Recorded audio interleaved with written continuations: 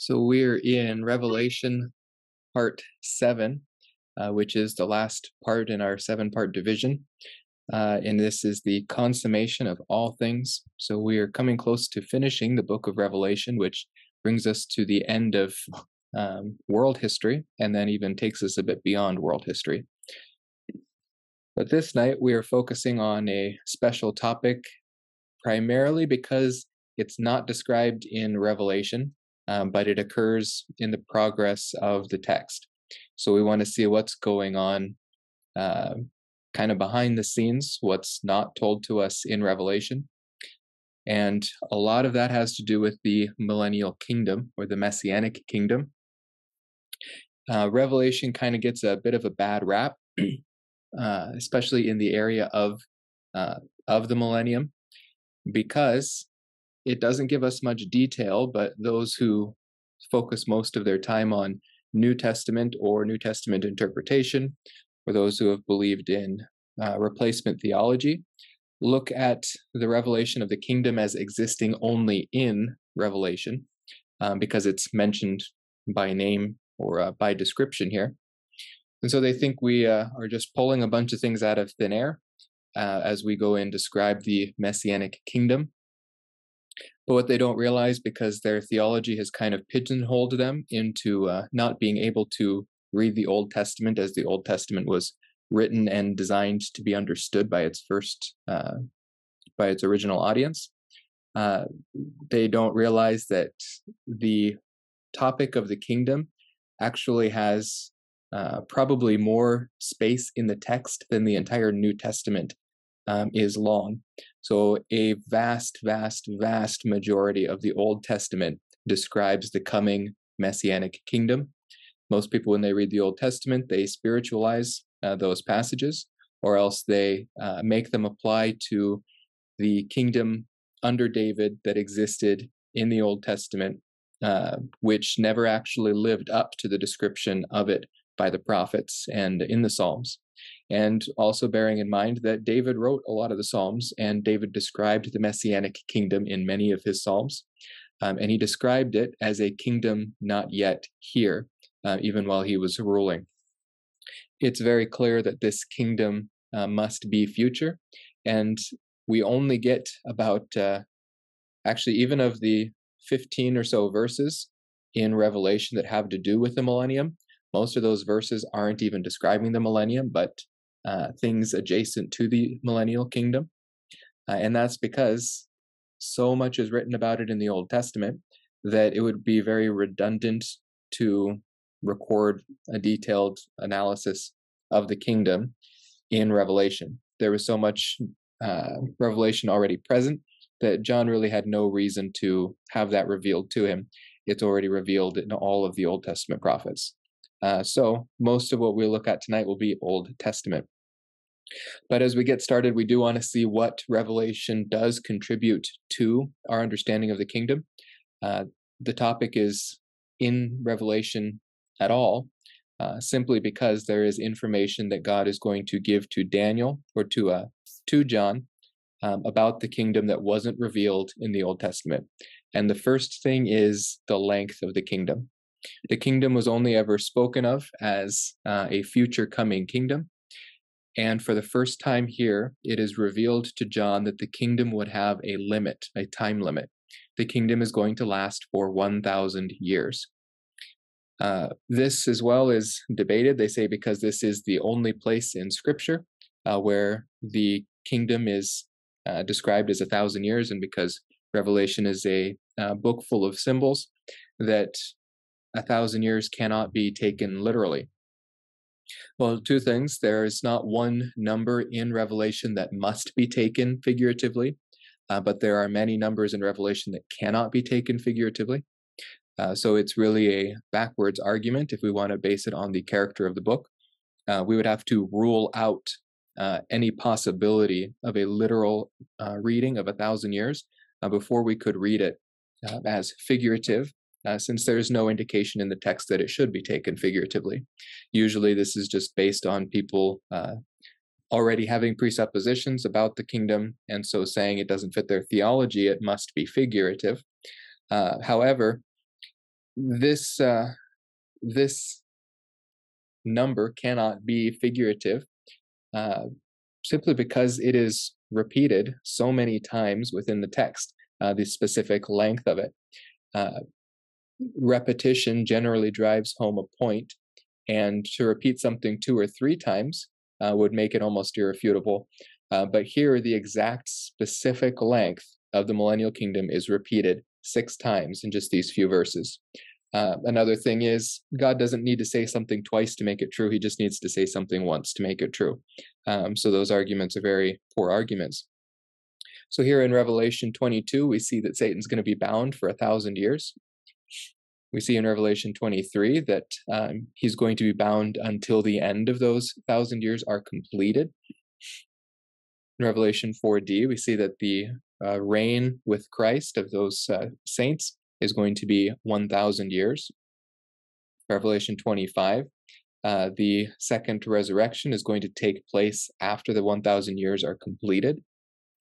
And those who reign with Christ will reign with him for 1,000 years, again repeated. These repetitions of 1,000 years makes it absolutely clear that the millennial kingdom will last for 1,000 literal years, and that's why it's called a millennial kingdom, because it will last for 1 millennium. The second addition that John makes to our understanding of the kingdom is the way that the kingdom will come to a close. It's possible to understand from Old Testament texts that the kingdom will have an end, at least a sort of end. It doesn't actually conclude in the sense that Jesus never stops reigning, but the structure of the kingdom on this earth will come to a close as Christ's rule becomes a universal rule and not just a global rule. So the manner of the conclusion of the Messianic kingdom, which will fulfill the promises to Israel, is that Satan is going to be released from his temporary prison, and at that time he's going to deceive many of the nations, and specifically many people from the nations. So whole nations may ally themselves with him. It's specifically the people, the mortals in the kingdom, that may align themselves with Satan. And we even see that there is going to be many, many, many at that time who do ally themselves with Satan. For this to happen, we do need mortals in the kingdom. There are plenty of indications that there will be mortals in the kingdom. In fact, the more surprising thing that we come to learn in the New Testament is that there will be immortals in the kingdom. Mortals in the kingdom is kind of taken for granted. However, the resurrection of David, for example, or the presence of resurrected saints is going to make the millennial kingdom one of the most peculiar periods in history yet. But the millennial kingdom will terminate with the defeat of Satan, the final defeat of Satan, where Christ will finally put away death forever. That's described also it's described adjacently in 1 Corinthians 15 towards the end. So that's Revelation's contribution to the concept of the Messianic kingdom, and it's because of that contribution that in the church age we've generally relied on calling it the millennial kingdom. Messianic kingdom may be a better description because it takes into account more than just the length of the kingdom, but the actual features and characteristics of it, which is the direct rule of the Messiah over this world. But we do want to look at the basis for these covenants, the reason the basis for the kingdom, which is in the covenants, which is the reason why Earth just simply cannot pass away or even transition into another world without the kingdom being fulfilled. The foundation of this, the whole Messianic kingdom, is the Abrahamic covenant, which has 3 aspects to it. But the base, or the idea behind the Abrahamic covenant, is that God made Abraham an unconditional promise that he would rule over the land of Israel. And in doing this, God was reestablishing his mediatorial rule over the earth that was lost through Adam. And so, though God remained the ruler of the universe, uh, God's subjects, his kings over this earth, mankind, had chosen to align themselves with Satan instead. And so God has a plan and a program to effect a rule over this creation. And until that rule occurs, this earth will not pass away. And so he establishes the kingdom, or the head of that federal rule, through the nation of Israel. And through that nation, a king would arise who would rule over the earth as God had intended Adam to do. So Genesis 13:14 says, "The Lord said to Abraham after Lot had separated from him, 'Now lift up your eyes and look from the place where you are, northward and southward and eastward and westward. For all the land which you see, I will give it to you and to your descendants forever.'" Notice he was not just giving it to his descendants. So we cannot say this is just looking forward to a future reign of Abraham's children, but this is for Abraham as well. Abraham himself never received this promise that he would possess this land. And so Abraham must possess this land sometime in the future, and that means he must be resurrected into the kingdom.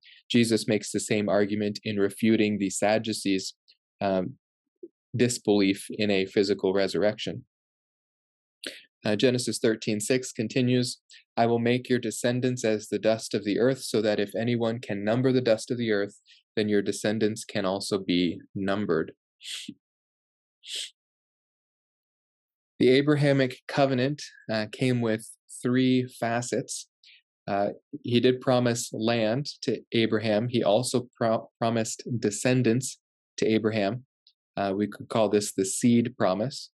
And he also promised a blessing to Abraham. So we've got land, seed, and blessing. The land covenant is expanded to be its own covenant that feeds out of this Abrahamic covenant. And this was given to Israel after they left the exile in Exodus and were returning to that land to take possession of it. In Deuteronomy 30, verse 3, Moses writes, "Then the Lord your God will restore you from captivity and have compassion on you and will regather you again from all the peoples where the Lord your God has scattered you. If your outcasts are at the ends of the earth, from there the Lord will gather you back, or will gather you, and from there he will bring you back. The Lord your God will bring you into the land which your fathers possessed, and you shall possess it. And he will prosper you and will multiply you more than your fathers. Moreover, the Lord your God will circumcise your heart and the heart of your descendants to love the Lord your God with all your heart and with all your soul, so that you may live." So here in the land covenant as well, we see not only the promise of the land being possessed by Abraham's descendants, but we see this promise of descendants as well. And we also see the promise of that coming blessing where their hearts will be circumcised. The seed covenant was reaffirmed to David during the Davidic kingdom. 1 Chronicles 17:11 records the Messianic portion of it. It says, when your days are fulfilled, that you must go to be with your fathers. In other words, when Daniel's dead and gone, that I will set up one of your descendants after you, who will be of your sons, and I will establish his kingdom. He shall build for me a house, and I will establish his throne forever. Now Solomon was to succeed David on the throne, but he would not sit on that throne forever. And Solomon was a descendant directly from David. He was not a descendant from his descendants. So this is looking to a descendant of David that would come after Solomon, and that becomes Jesus the Messiah. 1 Chronicles 17:13 continues, I will be his father, and he shall be my son, and I will not take my loving kindness away from him. as I took it from him who was before you, speaking of Saul. But I will settle him in my house and in my kingdom forever, and his throne shall be established forever. And so there are 4 eternal promises that are made to David in the Davidic covenant, or the seed promise. That is an eternal descendant, someone who would be able to sit on the throne forever, an eternal household or a dynasty, an eternal throne or a point or a place of rule, and an eternal kingdom over which to rule. The third facet of the Abrahamic covenant was the promise of blessing, and the new covenant was made in order to amplify and confirm this promise of blessing. Jeremiah 31:31 says, "Behold, the days are coming, declares the Lord, when I will make a new covenant with the house of Israel and with the house of Judah, not like the covenant which I made with their fathers in the day I took them by the hand to bring them out of the land of Egypt." In other words, there will be a time in Israel's future where they are not controlled by the Mosaic law, but by a different covenant that God will make with them that replaces the Mosaic covenant. And that will be in operation during the kingdom. And so the covenant that was in operation during the Davidic covenant was the Mosaic covenant, and that Davidic kingdom in the past was not the Messianic kingdom to come. My covenant, which they broke, that Messianic covenant, although I was a husband to them, declares the Lord. It continues, but this is the covenant which I will make with the house of Israel after those days, declares the Lord. I will put my law within them, and on their heart I will write it. And I will be their God, and they shall be my people. They will not teach again, each man his neighbor, and each man his brother, saying, Know the Lord, for they will all know me, from the least of them to the greatest of them, declares the Lord. For I will forgive their iniquity, and their sin I will remember no more. Now, this is a pretty important and intriguing statement that's made here about the new covenant and the timing in which it will come. It appears here that this is speaking of a not only regenerated people, but a glorified people. That means that Israel very well may be translated themselves into the kingdom rather than entering in as mortals. That's something we can observe somewhat in the subtext, so we can't be dogmatic about it. But there's something very unique about Israel and Israel's role in the Messianic kingdom. They, and they alone, will have a king directly over them that is not a mortal, but a resurrected saint. The other nations of the world will have a mortal king over them, but will also have resurrected saints under whom that mortal king will rule. Israel, on the other hand, will not have a mortal king over them at all. They will be ruled by the resurrected David, under the authority of Christ, who rules over all things. And so it's only fitting, as not only with these descriptions of how the new covenant will be fulfilled in and through Israel, but also in the description of the government of their kingdom that we'll look at later, that Israel may very well be non-mortal during the kingdom, meaning that the Gentiles will still have mortals, but Israel will have been completed by the time the kingdom begins, so that there will not be mortals, but only glorified saints in the kingdom. And that is really the only way that we get Jeremiah 31, 33, and 34. These are people now without sin natures. Their sin nature has been stripped from them, and they have only the nature of Christ, and they have been conformed to the Messiah. So that is the basis of the kingdom from the covenants. These promises are really the joints that hold the Old Testament together. The prophets as well are going to describe many things about the kingdom. Also the psalmists, primarily David. Whenever David is looking forward to righteousness or longing for the righteousness of God, He never looks for it on this earth in any eternal sense. He always looks forward to the kingdom.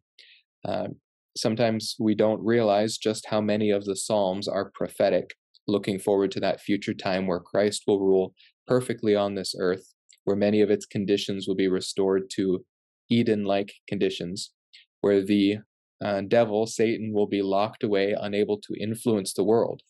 And so the only thing left in the world that might cause any unrighteousness is the mortals who've retained their sin nature. However, they'll have a perfect king ruling over them in perfect righteousness. And so that is what David constantly looks forward to in his Psalms. So we're going to look at a few Psalms that describe the coming kingdom, and we will look at how the prophets describe the coming kingdom as they long for the righteousness of Israel.